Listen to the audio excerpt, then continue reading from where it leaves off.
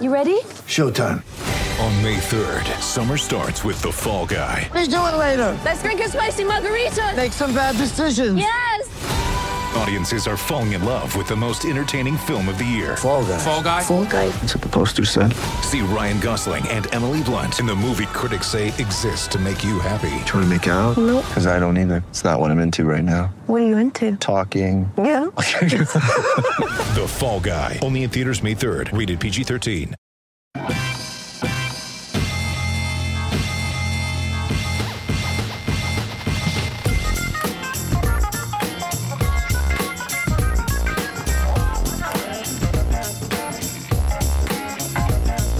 Welcome, everyone, to RB1 Fantasy Football Podcast, part of Fake Teams Podcast channel. I am your humble host, once conducted, now completely dead Devin Funchess hype train, rom-com aficionado, worshiper of N'Keal Harry, a Damian Harris truther, the old married guy, Pete Rogers, and I am joined by some of the guys. We have El Sabatera, proud father of Quentin Nelson, WNBA hot take machine, wine connoisseur, and the man who boldly said the Tampa Bay Buccaneers will make the playoffs this year, working girl Jordan Smith, and the biggest 49ers fan you know, Arya Stark is a spirit animal, the only man who hates Larry Fitzgerald, and a fan of what scientists lovingly call, quote, facts, the ginger normal man, Nick Botiford. Guys, how are we doing today?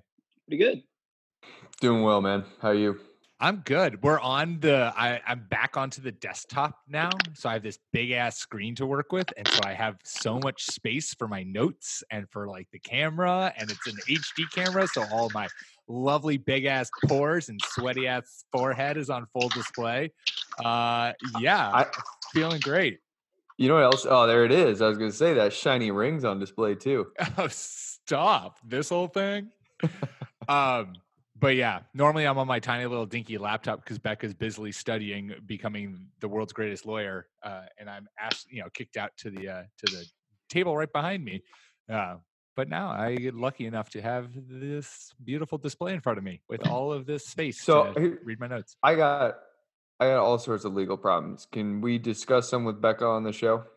Yeah, we'll start having her onto the podcast so that she can cover everyone's legal. We'll have a legal Q&A with Becca. I think she's being 2 weeks into law school. She knows everything already.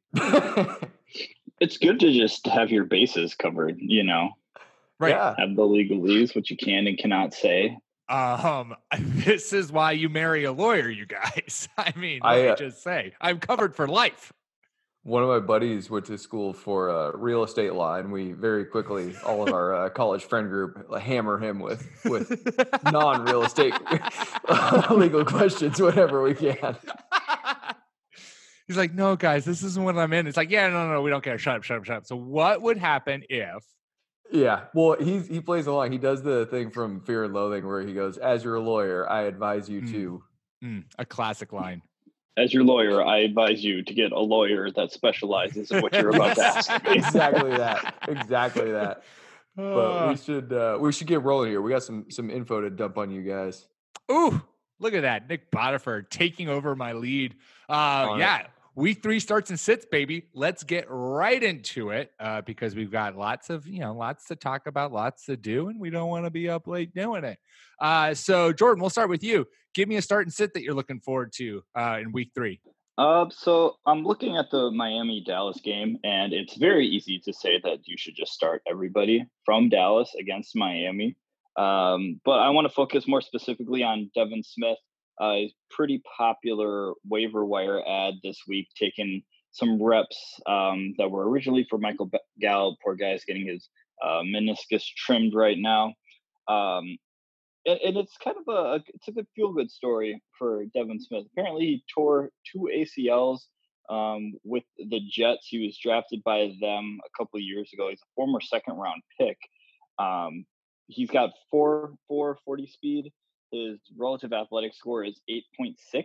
So as long as Kellen Moore puts him in a pretty good spot to succeed, he might be able to take some things to the house, just like Michael Gallup has been able to.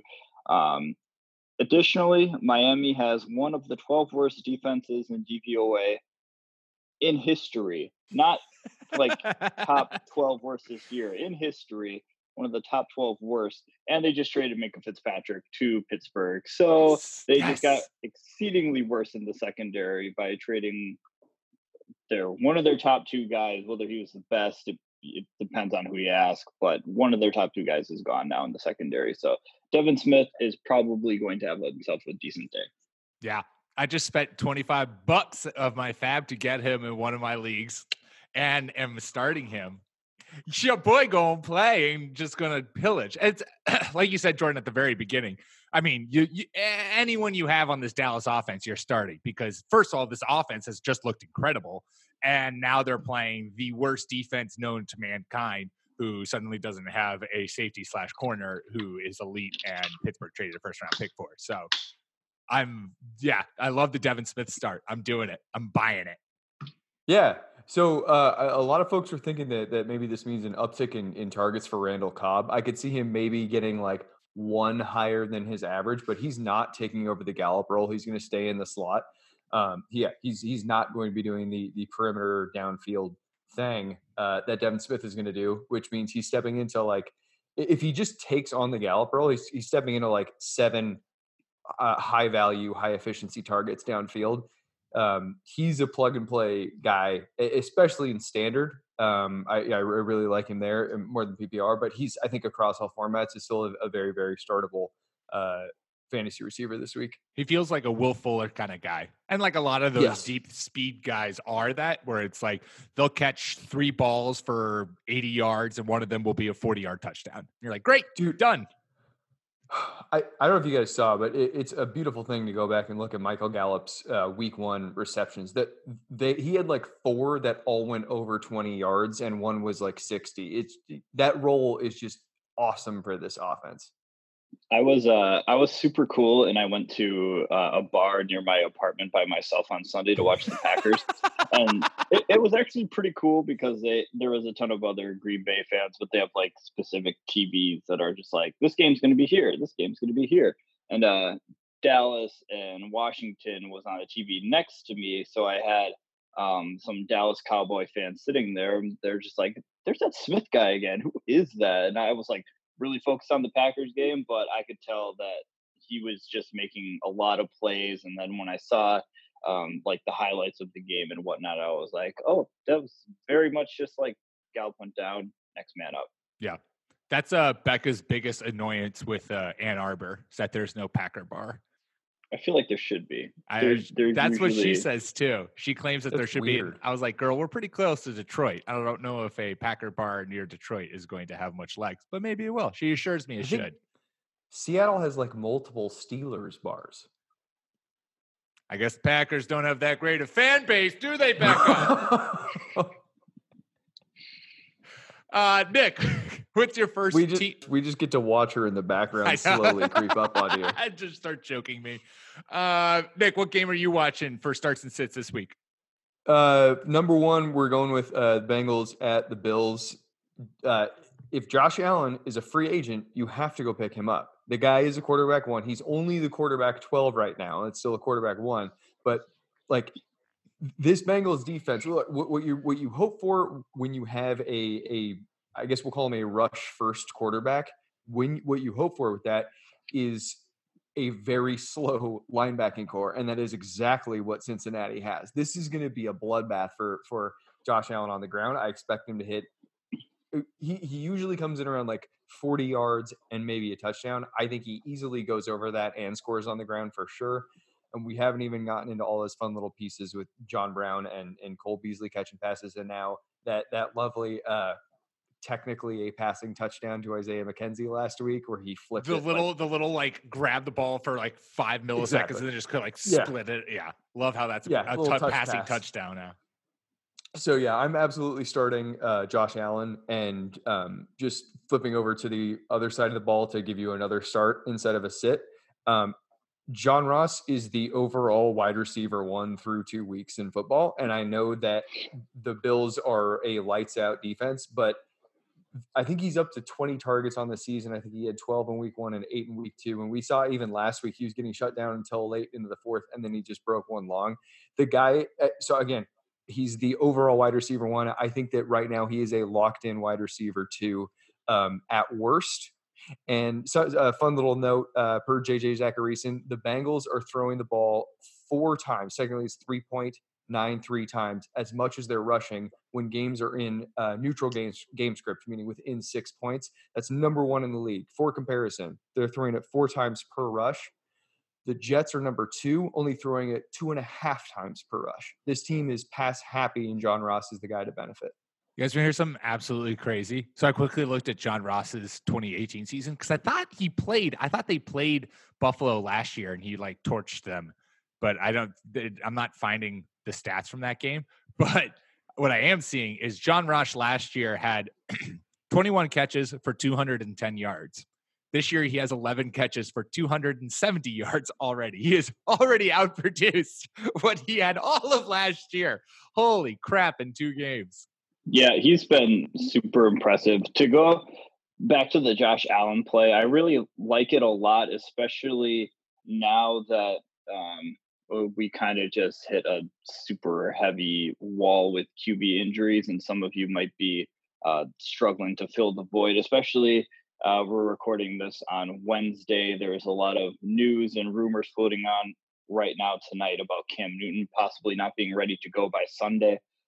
Currently, Josh Allen is 62% rostered in ESPN leagues, so there's a chance you may have missed the boat, but there's also a 38% chance that you could still go out there and pick him up to give him a start.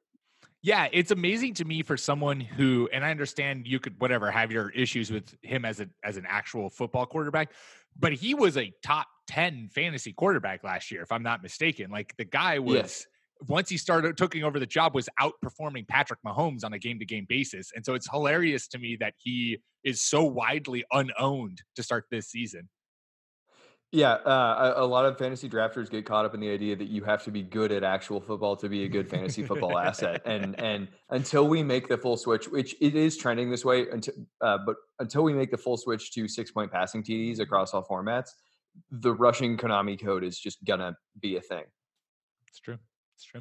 All right. So I'm going to start with my most boring take for starts and sits this week. I'm going to start Chicago versus Washington, and we've been having a nice wide receiver theme going. So I'll keep it going. And I'm going to say obvious play here is you start Allen Robinson. Washington is giving up the most fantasy points to receivers to start this season. Robinson is the number 1 receiver in Chicago's offense.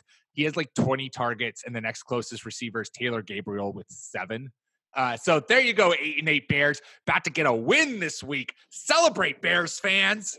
Dude, we've talked about him before. He looks so healthy. He looks like he has fully returned to his former self. And it's just a goddamn shame that he has had to go from Blake Bortles to Mitchell Trubisky, which again, Trubisky, well, I mean, last year he was an awesome fantasy quarterback until he hurt his shoulder or whatever. But, yeah, Robinson is just these alpha receivers who are just able to get well over an arm's length of separation at the catch point. They just will get the job done regardless of who their quarterback is. I was trying to find his air yards because I believe it's very high at this point in time, but it might take a little bit too long. If you believe in positive regressions or just football karma, things swinging one way, swinging the other, Mitch Trubisky doesn't have a passing touchdown on the season yet. So if there is a time for some passing touchdowns, 1, 2, 3 of them to start coming the Chicago Bears' way, it's definitely against Washington, whose secondary was pretty bad last week. So yeah, and I can Josh attest, Norman's done. Josh Norman is super. He's super done. I can attest to this because just got Madden 20, and I'm doing a Washington franchise just so that I can relocate them to London and destroy the Redskin name once and for all. But yeah, that secondary is trash. No, it's actually, they only give you so many options. So it's the London Monarchs is what we're going with. Okay. This is a Mystics town anyway. Exactly. Give it to the WNBA. But yeah, no, that secondary is hot garbage. I also feel like week 3, week 1 and week 2, it's like the narrative kind of keeps going through those 2 weeks. I feel like week 3 to week 4 is the narrative buster, if there is going to be one. So either Mitchell Trubisky and the Bears offense is suddenly going to start actually looking like a offense in the next couple of weeks, or it's not. And we're going to be like, well, shit, Matt Nagy doesn't really know what he's doing, or Mitchell Trubisky isn't the answer. So we're trash. So I like Jordan's positive regression of like, he's due for some touchdowns. Maybe they'll finally come. And they're all going to go Allen Robinson's way. Jordan, another start and sit for you this week.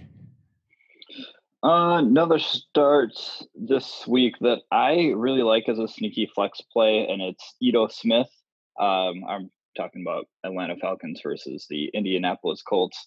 I liked what he did against Philadelphia. He looked just, speaking on the eye test, he just looked generally like a better runner than last year. He didn't look like he was just getting he looked like he was making better decisions with the football in the running game. So he just looked like a better pure runner.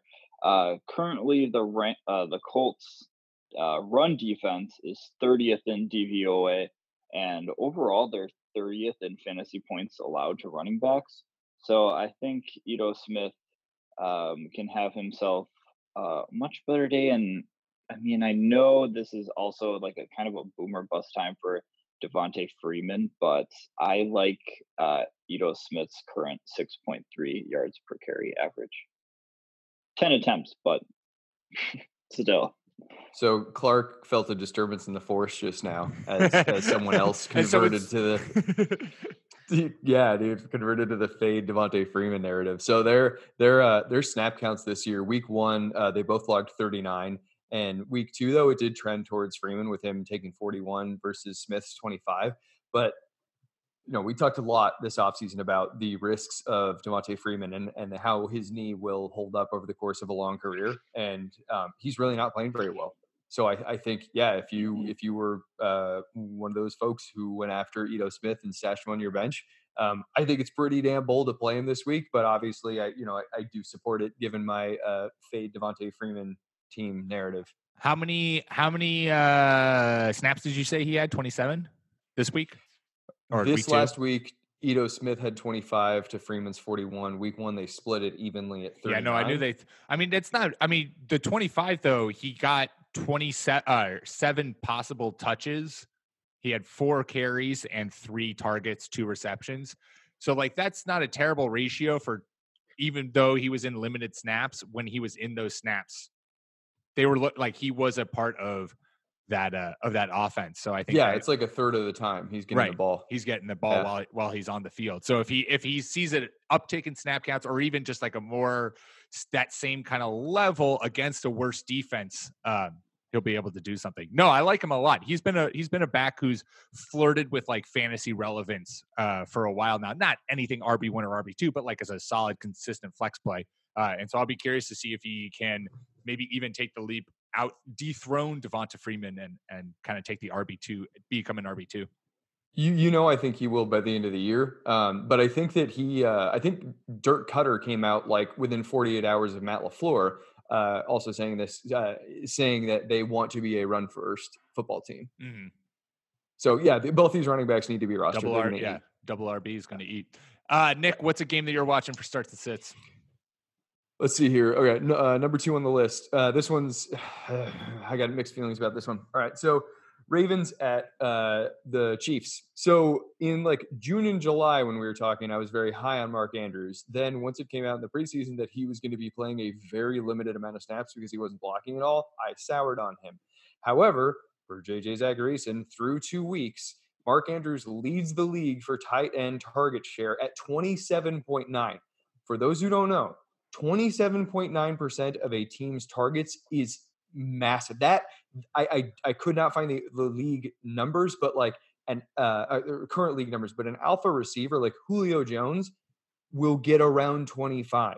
Maybe he gets 27. There was one season where Terrell Owens went over 30, but if you are a player, really, if you are a player at all who's getting over 20% of the targets, that is noteworthy. To be in the upper 20s, you were talking about a target share that maybe 15 other players in the NFL are getting. So Mark Andrews, although he's playing like 40% of the snaps, he is getting the ball a ton when he is out there.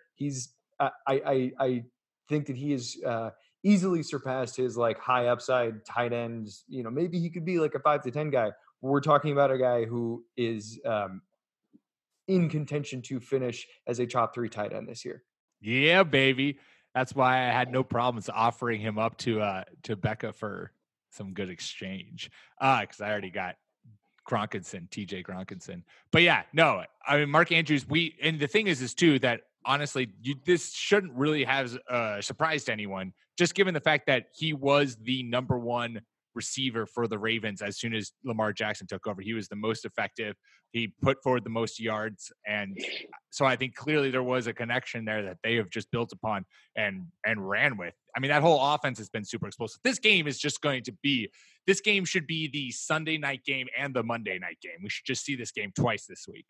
Yeah, I think it was one of those things of like a perfect cocktail coming together. I don't know if he led the nation in yards per route run in his final year of college, but I think he was averaging still an insane amount of yards per route run while he was in college as well for Mark Andrews. But again, it's like a great combination of both of them being rookies last year, both of them likely playing most of their reps together in practice. And now that rapport is just there. I'm also very excited about the rapport he might have with the Hollywood Brown. I've been doing some Instagram looking, and it looks like they've been hanging out a little bit. Jordan getting the scoops. I have been just entirely in on the Ravens this year. And you guys remember that dynasty trade where I was offered like 4 first-round picks and Hunter Henry for Travis Kelce because I have Mark Andrews? I said no. Yeah.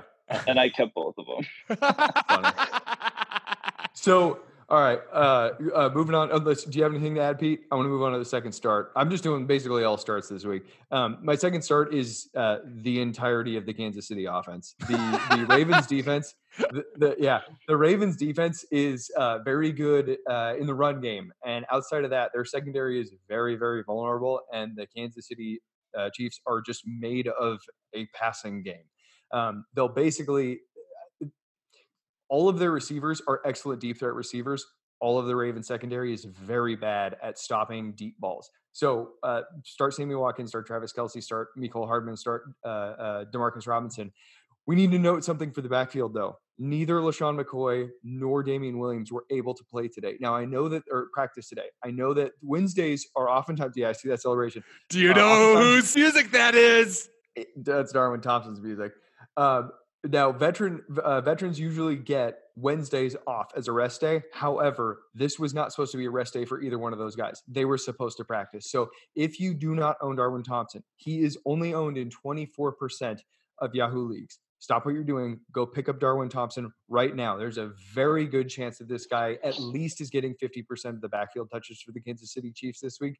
And he's not going to be used just on the ground. He will be used through the air.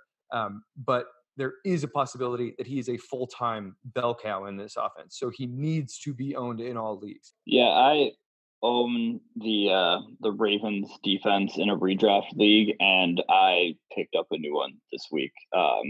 If I like the Ravens defense, but if there's anybody who is going to just put up buckets on them, it's going to be Andy Reid and the Kansas City Chiefs. So I think this game like literally has the chance to be like last year's Chiefs Rams game. Yes. Remember when that was just a track meet? That I think if I don't even know what the over under is for total points in this game, but you should pound the over right now. Yeah, no, this could hit 100 points. Yeah, it is absurd to me that this is not a Sunday night or Monday night game. Like NFL, what are you doing here? This is two of the best young, and it's not even like, oh, well, Lamar Jackson has suddenly become this, crazy machine now. It's like, no, we knew who Lamar Jackson was going into this season. We obviously knew who Patrick Mahomes was going into this season. Fucking make this game a highlight. Make this one of the marquee games of the week. Don't put it fucking on a Sunday at 4:00. It's a travesty, man, and I gotta be at a brunch. No, that's Saturday. Never mind. Oh, Moving Nixon! On. Yeah, I get to watch this game. Yeah. Fuck you, brunch. All right. Another game I'm going to talk about, Pitt versus San Francisco. This isn't the boldest of takes here, but I'm going to say the opposite of sit James Conner this week. He suffered an injury last week and missed some of the game, and he's seemingly still recovering from that. They're not sure exactly how healthy he is, blah, blah, blah, blah, blah, blah. The 49ers have the 7th best defense against fantasy backs so far to start this season. And it's the first game with Mason Rudolph. It's going to be a whole different offense. As often that permeates in my mind, my thought always is when you have a rookie quarterback or a new quarterback under center, defenses stack the box, take away the run game, make that quarterback beat you. So that's what I think the Niners are going to do. And I just don't think even a fully healthy James Conner would be that great a play, but a banged up James Conner is certainly not worth starting this week. Yeah, James Conner right now is RB24. So, he just hasn't been that great as you would want him to be. He says that he is healthy, but literally football players and running backs especially are like, tis but a scratch.gif every single time they get an injury. So, yeah, I would at least hope you have like a solid RB2 or flex running back to play. I think San Francisco, their defensive line is pretty good. So, yeah. So I'm going the other way here. I'm so comfortable starting James Conner until we get some sort of indication that he's actually going to be out. If he's still limited, if he's limited, I would still feel comfortable playing him. I mean, as a high end RB2, you probably draft him to be a running back 1, but I don't think that he's going to be. I don't think he'll finish the week as lower than like the RB15, and I'll take that kind of production. Bring it back, Nick. We do this every single week. I'm making this bet with you. We're making this bet. James Conner's not going to finish a top 15 running back this week. Boom, done. For any like platform. Halfway PPR. Okay. We'll standard is what I always play, so I don't care. Half point, yeah, sure. Okay, sounds good. So anyway, the one thing that I am slightly optimistic on Mason Rudolph, and we don't need to get too far into this, but there are reports coming out that basically Ben Roethlisberger had injured this elbow a while back, and they entered the season knowing that this might be a thing. And Dr. Chow on his podcast this week, the Pro Football Doc podcast, he noted that basically after Roethlisberger did that first throw that he started feeling his arm, he first looked to the sideline and just like stared at the trainer in like a, yeah, shit, it just went kind of thing. Nick, my point is, Nick, if we're going to brand the Dr. Chow corner with Nick Botiford, you need to let me know when the segment is starting, and we need the proper introduction to the Dr. Chow corner with Nick Botiford. Okay. Is this the Dr. Chow corner with Nick Botiford? Yeah. Okay. Everyone, welcome to the Dr. Chow corner with Nick Botiford. Nick, continue. The point is, the Steelers went into the season knowing that Ben Roethlisberger was very likely to need Tommy John surgery, meaning they were comfortable rolling in with Mason Rudolph. That tells me that the team feels comfortable with this guy as their starting quarterback. They probably don't love it, but I do think that it's an indication that they think he's comfortable enough to lead the offense, and I do think that speaks volumes. Yeah, I don't think it's going to be as terrible a transition as we initially thought. I also think that there's been a lot of reports that have come out since then that I've read about how Ben Roethlisberger basically wanted to run the Aaron Rodgers ISO route offense. And that was partially the reason why guys like Juju Smith-Schuster wasn't able to really have a great start to the season, because it's a lot harder to beat one-on-one or one-on-one with safety help when you don't have Antonio Brown as your running mate. So I'll be curious to see how this offense changes, and it might change for the better. It might look like a more normal NFL offense these days of a lot of motion and getting people open and getting people moving before the snap, which would be great. If you own Juju Smith-Schuster's like stock, maybe don't panic. Maybe wait and see how this offense looks, because he might suddenly burst back onto the scene. So what you're saying is Juju's no Devontae Adams, basically. But I think, if it's true that like this elbow injury was just like a lingering thing that they had known about for some time, I think that just adds to the Mason Rudolph case and them believing in him, because they traded away Josh Dobbs like after week 1, after Nick Foles went down. So I think that just gives them, or they just felt that, Mason Rudolph, he's going to be the key backup. There's no sort of, no indication to believe that Josh Dobbs and Mason Rudolph would have been in some sort of, clash competition to see who was going to get the reps. I like Mason Rudolph in that he will probably be running a lot of play action. That's what he ran a lot of at Oklahoma State. So, yeah, I'm more optimistic in Mason Rudolph than I am of, some other guys like Luke Falk in New York. Or something like You're not buying the he also being the 199th pick, Tom Brady 2.0 magic. I do think the NFL is better when we have two Washington State quarterbacks starting. I was going to say, games. yeah, you know where he came from. He's out of the Leach system in Washington State. All right, we're halfway through. Before we go any further, though, we're going to take a quick ad break. Get ready for the greatest roast of all time, the Roast of Tom Brady, a Netflix live event happening May 5th. Hosted by Kevin Hart, the 7-time world champion gets his cleats held to the fire by famous friends and frenemies on an unforgettable night where everything is fair game. Tune in on May 5th at 5 p.m. Pacific time for the Roast of Tom Brady, live only on Netflix. With threats to our nation waiting around every corner, adaptability is more important than ever. When conditions change without notice, quick strategic thinking is crucial. And with obstacles consistently impending, determination is essential in overcoming them. It's this willingness, decisiveness, and resilience that sets Marines apart. With our fighting spirit, we don't just fight battles, we win them. Marines are the constant our nation counts on to fight the unknown. And through adaptable problem solving, we do just that. Learn more at Marines.com. All right, we are back. Jordan, tell us the third game that you're watching starts and sits. What are you excited for week 3? So getting a little pessimistic now. I'm fading Nelson Aguilar in the Detroit Lions versus Philadelphia Eagles game. Largely because the Lions are actually, I feel like they've put themselves together a pretty decent defense. They're 11th in defensive DVOA. And there's a lot of uncertainty and some cloudiness around the Philadelphia Eagles just at large because they had like 10 guys go down in their last game with injury. But with the injuries in the receiving core, I think for Philly, that might mean more work for Zach Ertz, Miles Sanders, and Darren Sproles in the passing game. On the season, Nelson Aguilar has a 62% catch rate. That's including 40% last week. He just flat out wasn't good. And that's kind of alarming because the opportunity was there for him to be like the guy. And, he just, italics, dropped the ball. Nice.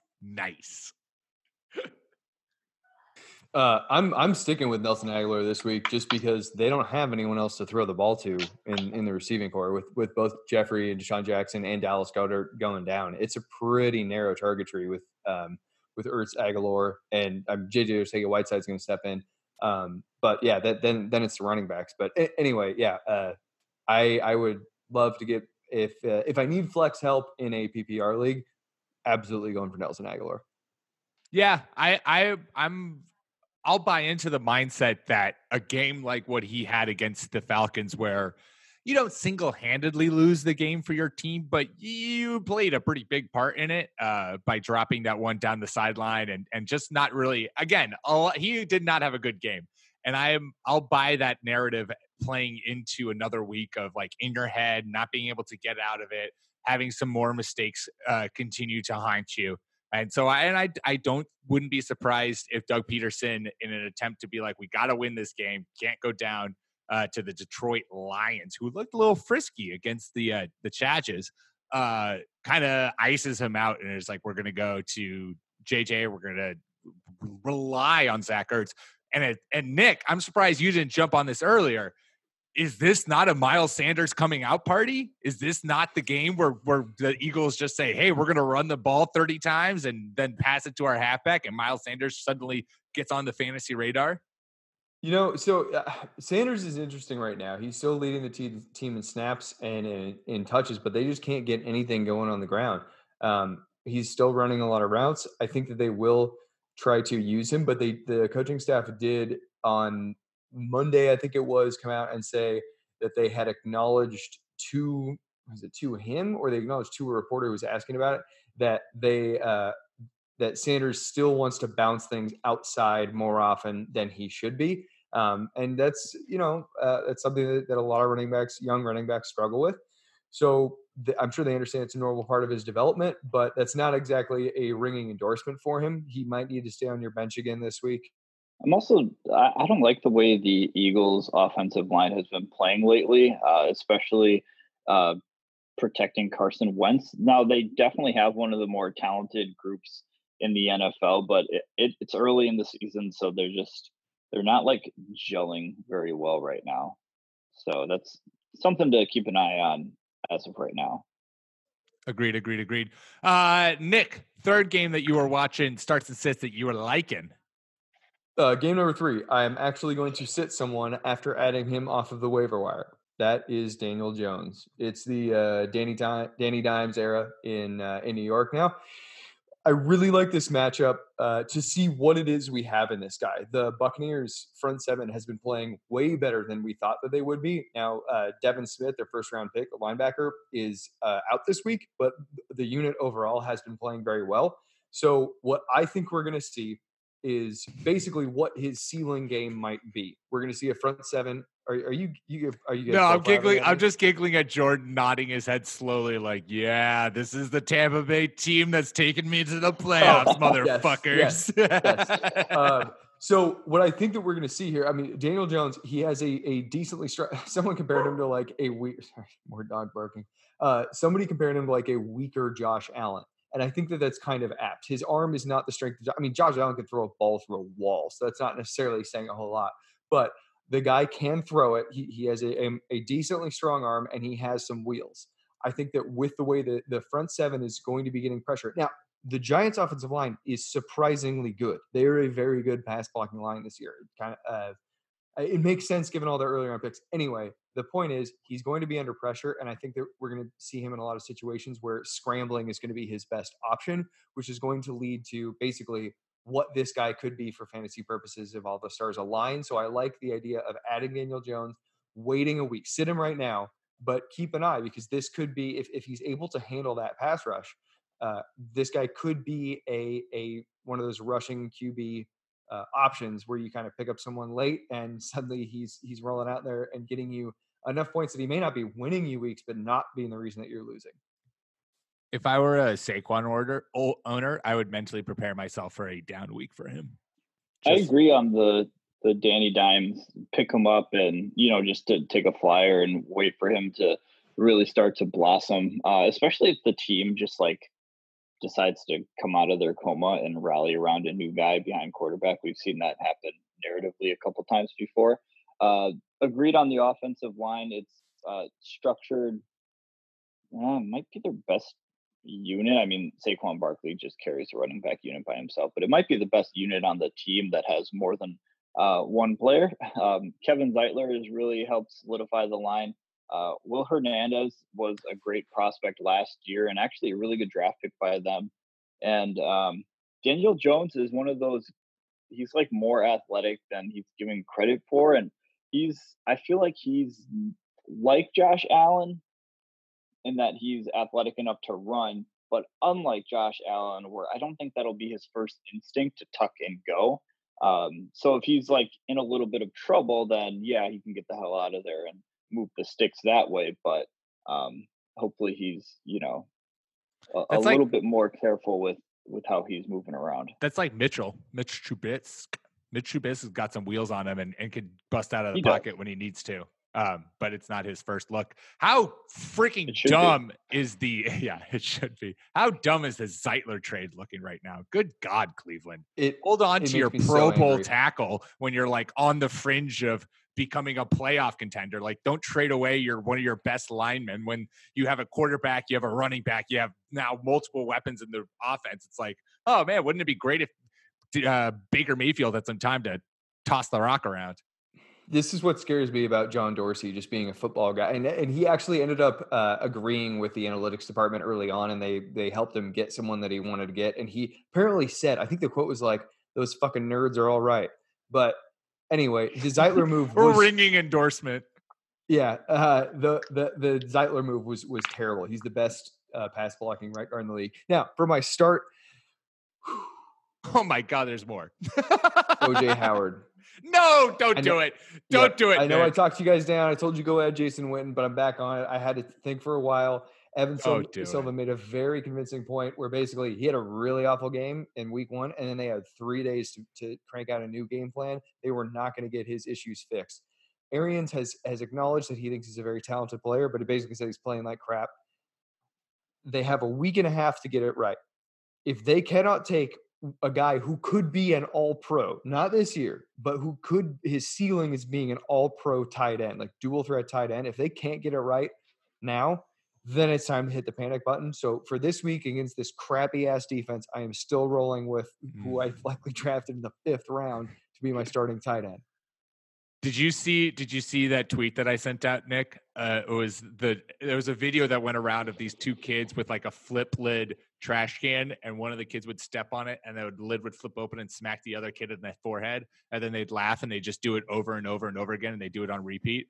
That is what playing OJ Howard is like. That is the equivalent to playing OJ Howard, because you have to, is just getting smacked in the head with a trash can lid over and over and over again and laughing about it and convincing yourself that it's the right thing to do yet again.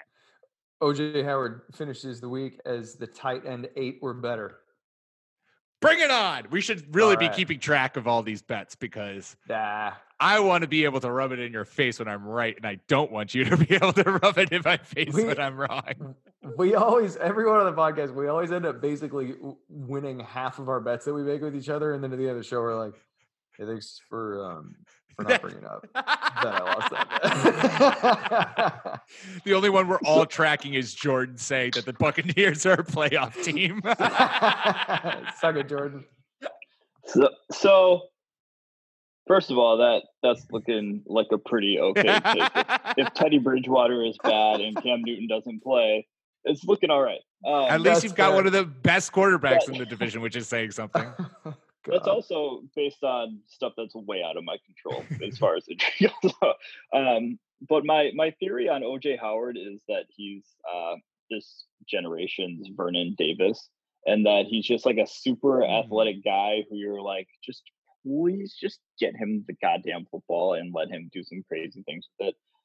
Vernon Davis, I'm looking at his stats right now. The highest total yardage he's ever had in the season is 965. So he never had a 1,000-yard season as a tight end, which, I mean, that's fine. Tight ends don't need to have 1,000-yard seasons. But he only had double-digit touchdowns twice. And he has been playing this game for 15 years. And I am super worried that that might be OJ Howard's fate, and that he's just a super athletic tight end that we're just waiting for this former first-round pick to be the man. But like, just by virtue of the offenses that he's in, they won't let him be that. I hope not, though. I like that Not take. this week. I like not this. I Not mean, if Vernon Nick Davis- can have anything to do about it. No, but it's a perfect comparison, because Vernon Davis is a great tight end, and someone who everyone is like, wow, Vernon Davis, like, he's whatever in his 15th season and just hurdled like half the Philly defense in week 1 to take that thing to the house, so he could still ball out at the age 500. But I think that's a great comparison to someone who maybe never reached their full peak. They never played in just the right offense that took advantage of them. I hope that's not Howard's fate, but it seems like it so far. I look at Vernon Davis's prime from like 2009 to 2013, 14 as like an outrageously successful tight end. So I don't know that I agree with the narrative, but the narrative's there. Well, anyway, that could mean that this is OJ Howard's year to break out then. If we go by the Vernon Davis method, maybe like this is the week. I like that one. All right, we got to move it on. There it is. We have more starts and sits to get to. Game that I'm going to talk about: Los Angeles Rams versus Cleveland. Another good game. I think this is the Monday night game, which it's like, okay, that's a decent a decent one to choose, NFL. But I picked this game because I discovered something quite interesting whilst doing my research. 3 defenses so far this season have not allowed a touchdown to a wide receiver.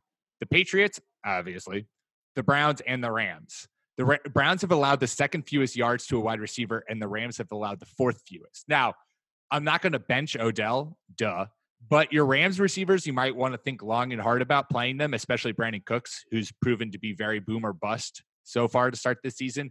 And Jarvis Landry belongs permanently on your bench because he's been awful. You should maybe even think about dropping him this season. But I'm excited to see this game, and I'm excited to see how these wide receivers play against seemingly the best 2 secondaries in the league so far to start the season. One of the best 2, which I did not expect. So I'm excited for this game. I'm not dropping Jarvis Landry. What are you talking about? Don't make me do it. He's done nothing. I mean, yeah, but also this is like an entire new offense for the Browns. I still feel like they're trying to figure some things out, even if their offensive line is crap. So the interesting thing with Jarvis Landry is that his value might have actually just shot up because of the concussion and wrist injury suffered by David Njoku as the short area pass catcher. Yeah, I don't know if you guys saw that hit. It was bad, and the way he landed, that was tough to watch. I'm not a fan of Jarvis Landry, but I think that his value in PPR leagues did increase. Of course, started Odell. Do we need to? Don't think about that one. I just thought it was interesting that those 2 were top secondaries. Jordan, final game that you're watching, starts and sits. Starts and sits. Houston Texans versus the Los Angeles Chargers. This is going to be a start, and I'm starting my boy Carlos Hyde. I am fully back in supporting Carlos Hyde. I was pretty high on him early last year just because I thought he was a good running back, and I stupidly did not foresee the Nick Chubb happening. I think he's running great. Again, this is one of those guys who I saw run. I've been watching a lot of Texans games because I support Clark Barnes, but also because I have a lot of DeAndre Hopkins stock, and he's literally running like a guy who got let go by 3 different teams in the past year, which he actually is. I think he's running like a man. 4 teams: Cleveland, Jacksonville, Kansas City. Was he on another one? I just think the number's 5. It doesn't matter. Anyway, I'm so sour on this one. How do you sour? Carlos Hyde is the 5th running back in the NFL in rushing yards right now to start the season. That's insane. He's running really well. It could be fool's gold because you could just fall off a cliff in a couple weeks and you might just be like on that Adrian Peterson shit where he's just like running really angry because he got, tossed aside. But he ran 10 times for 83 yards last week, and he's averaging 5.8 yards per carry. This Texans offensive line still has a lot of problems. Laremy Tunsil did not solve all 5 positions on the offensive line, but I think it does help him out having a running threat like Deshaun Jackson as a backfield mate. And that could help keep things a little bit open for Carlos Hyde. And, once he starts to slow down, I think that's when you can comfortably be like, nah, man, I'm not going to play him anymore. But run the hot hand. Why not? Nick, quickly bring your negativity to the podcast because I'm about to go on a big old pro Hyde rant. So first off, although I think that if Deshaun Jackson was actually sharing the backfield with Carlos Hyde, that would be something to watch. I believe Duke Johnson was, yes. Oh, no, Duke Johnson. I meant Deshaun Watson. Oh, okay. Yeah. Anyway, so yeah, I mean, I'm just having a tough time. I thought that Duke Johnson was freed, and he is not, and it's a real big bummer. I don't share the same analysis of the hashtag grind the film on Carlos Hyde. I think that Carlos Hyde has looked shifty from time to time, but his straight line speed is just appallingly slow, and he is being chased. And to what I have seen, he is being chased down by defenders. I think that going against the Chargers' lightning fast defense might prove difficult for him unless he's able to just consistently lower his shoulder. But I'm also just trying to console myself for owning Duke Johnson in every single goddamn team. And not getting the dynamic running back 2 production that I thought I was getting out of it. Yeah, that I appreciate. That I can understand, Nicholas. Being annoyed at Carlos Hyde for yet again stunting Duke Johnson's full ascension into fantasy domination. I appreciate that. However, I have to agree with Jordan here because I have long loved Carlos Hyde. I thought he was going to be great in Cleveland, and then Nick Chubb came out of nowhere. But he also faces the Chargers have given up the 3rd most rushing yards to running backs to start the season. So it's not like he's facing a super stingy defense. I think that he has all of the potential in the world to be a strong RB1 this week. High-end RB2, low-end RB1. That's what I'm saying this week. Just because of the matchup, because of how well he's been running. And I understand, yes, he hits the hole, he gets 5 yards and then gets exhausted. So he's not going to be breaking away 40-yard runs, which is fine, though. He still has managed to be the 5th best running back in the NFL to start this season from a yardage standpoint. And that's got to mean something. So I'm with Jordan. You play the hot hand until the hot hand fails you. Maybe at some point, the season is long, Nick. Maybe at some point, Carlos Hyde will they'll just be like, you know what, Carlos, you're too old. Duke Johnson's our future here. We're going to give all of our touches to Duke. And then you'll look back on to Nick. Yep. And you'll look back on this Carlos Hyde time and you're like, man, maybe I let my personal opinions get in the way. Carlos Hyde was a great choice as a start in week 3. Carlos Hyde finishes outside of the top 15 of running back and half-point PPR in week 3. A bold statement. I screwed up the stats here. Carlos Hyde ran 10 times for 83 yards in week 1. Last week against Jacksonville, he ran 20 times for 90 yards. And if we're doing the same, that's the thing we like. However, I'm still trying to follow the positivity of positive regression because he hasn't run it into the end zone yet. So this could be a week that he gets a little bit of a boost. There it is. Nick, your final game you're watching, stats and sits. All right. So final game, we have the Panthers at Cardinals. This game is going to be awesome. Both of these teams. So a stat from one Michael Sando of the NFL, who I once sent an angry email to when I was in college after a few drinks. The Arizona Cardinals account for 88 of 126 snaps of 10 personnel, 4 wide receivers in the NFL this season. The Rams are next with 12. The Panthers face face both Arizona and LA in the first 3 games of the season. The point of declaring that is this: both these teams run very fast, and even though Kyle Allen is likely starting at quarterback, I don't think they're really going to slow down the pace.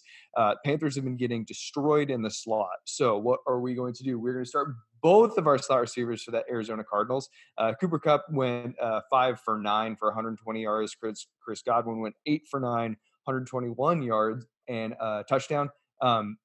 Both Christian Kirk and Larry Fitzgerald went over 100 yards last week against the Ravens. I think that both of them have a shot to do that again this week. So my dual start for Panthers to Cardinals is Larry Fitzgerald and Christian Kirk. Nice. I like that call. I like that because especially, I'm taking a lot of strolls down Narrative Street this week. But if Cam Newton really isn't going, then this whole team just might be a little bit like shit. They might be like, well, that's it. And I feel like Arizona, they've been close.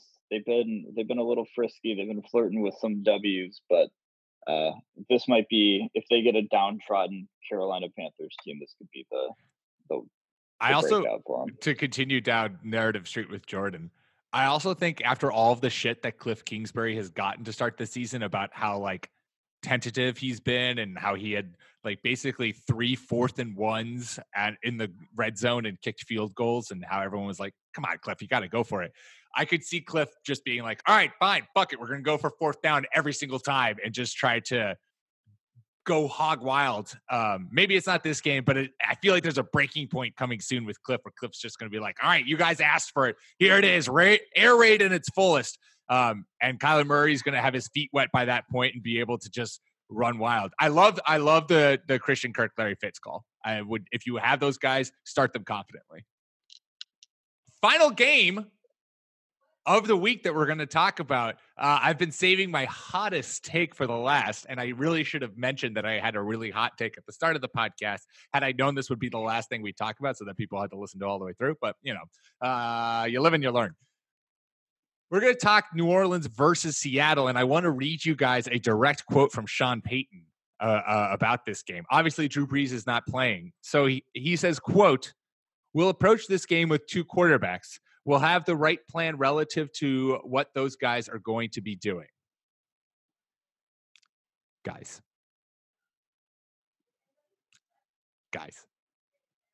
I'm going to say it. It's Taysom Hill season, baby. Go grab him off waivers, buy him in DFS, do what you need to do, get him, because in my gut is telling me Sean Payton is going to let his creative juices flow with Brees out. And we could be in for the first 2 quarterback team the NFL has ever seen. We already saw Taysom Hill in a big ass role with Drew Brees on the field. What is he going to be with freaking Teddy Bridgewater under center? I am excited. I am trusting Sean Payton here wholeheartedly. Sean's being a little coy minx. And I think Taysom Hill is going to just suddenly do something. I don't know what, but he's going to do something. So he did line up out wide, I think, once Bridgewater took over. I think he was still lining up out wide, and he had a receiving touchdown in week 1. I mean, he's used as like what Pete Carroll wanted BJ Daniels to be, just this jackknife player that can line up all over the field. I don't really know what to think of him. I don't see any reason not to add him. I would view it very boldly to start him this week. I think that if he were to ever gain wide receiver eligibility, then he becomes very interesting, because he's going to take snaps at wide receiver and he's going to take snaps at quarterback. And maybe that's something that sites will do. ESPN oftentimes switches very, very quickly when something like that happens.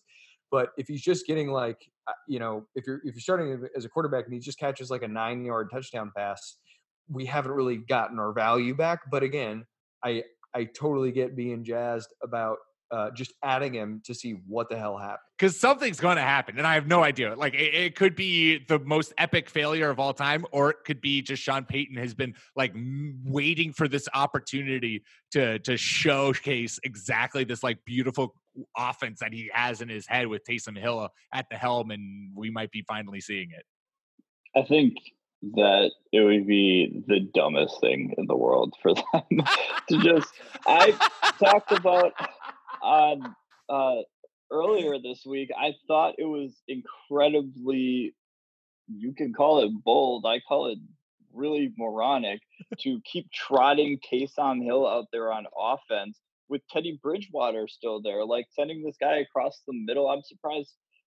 Actually, I wasn't watching that closely. It might have happened. He might have been still a freaking gunner on special teams, just running down the field trying to knock people out. But I think I was just looking at their transaction wire. They haven't brought up anybody else to be a backup quarterback. They haven't done anything like that. With Teddy Bridgewater's history of injuries, I think it would be really risky to have 2 quarterbacks out there at the same time, especially after Drew Brees' injury was pretty fluky. Like, he literally high-fived Aaron Donald too hard and like tore ligaments in his hand. It's just the most important position in football. You got to have a little bit of insurance there. So I don't know. I don't understand the Taysom Hill thing. Like, it is like a whole thing, and we talk about it every time he does anything on the football field. The announcer say something, but Jordan, yeah, Jordan, would your stance change if I told you the Saints signed JT Barrett to their practice squad today? No, because he's not on the active roster. It makes no difference. I'm so used to Nick poo-pooing my great ideas. This is such new territory for me, for Jordan rejecting one of my crazier notions. I think that the value is backwards. Notion. The fact that Nick is buying this and Jordan isn't is so strange to me, and I love it. We're gonna do this. Steer into it. It's not so much your take on it. I just think you would be bad for the Saints mostly if that's the route they decide to go. I think it's way too risky. No, we'll see. Sean, show me something crazy, baby. I'm waiting for it. Awesome. Well, there you go. Week 3 starts and sits in the bag. Quickly, before we go, guys, Thursday Night Football is the Titans at the Jaguars.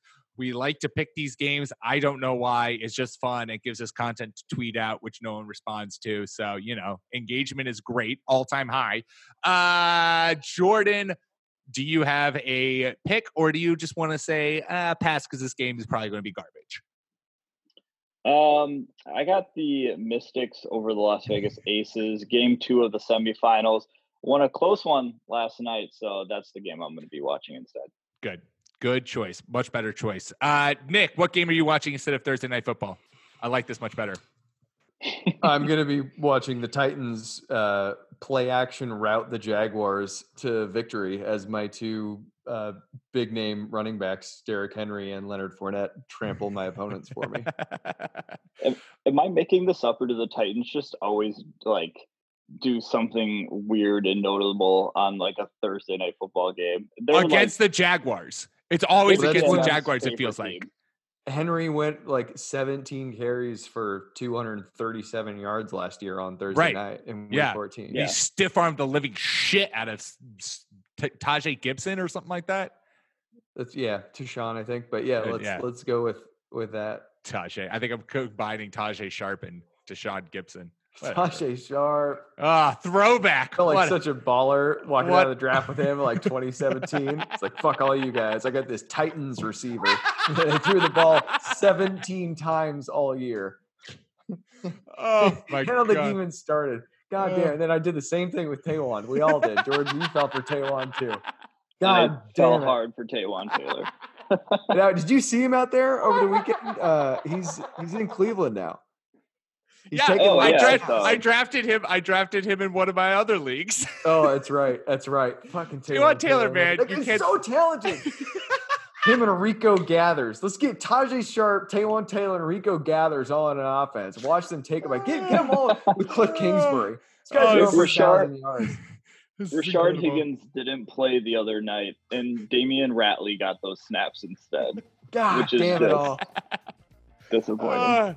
All right. Well, I'm not going to watch a game, but I'm going to watch Fleabag instead because Bex and I are in the midst of the second season, and it's great. Love that show.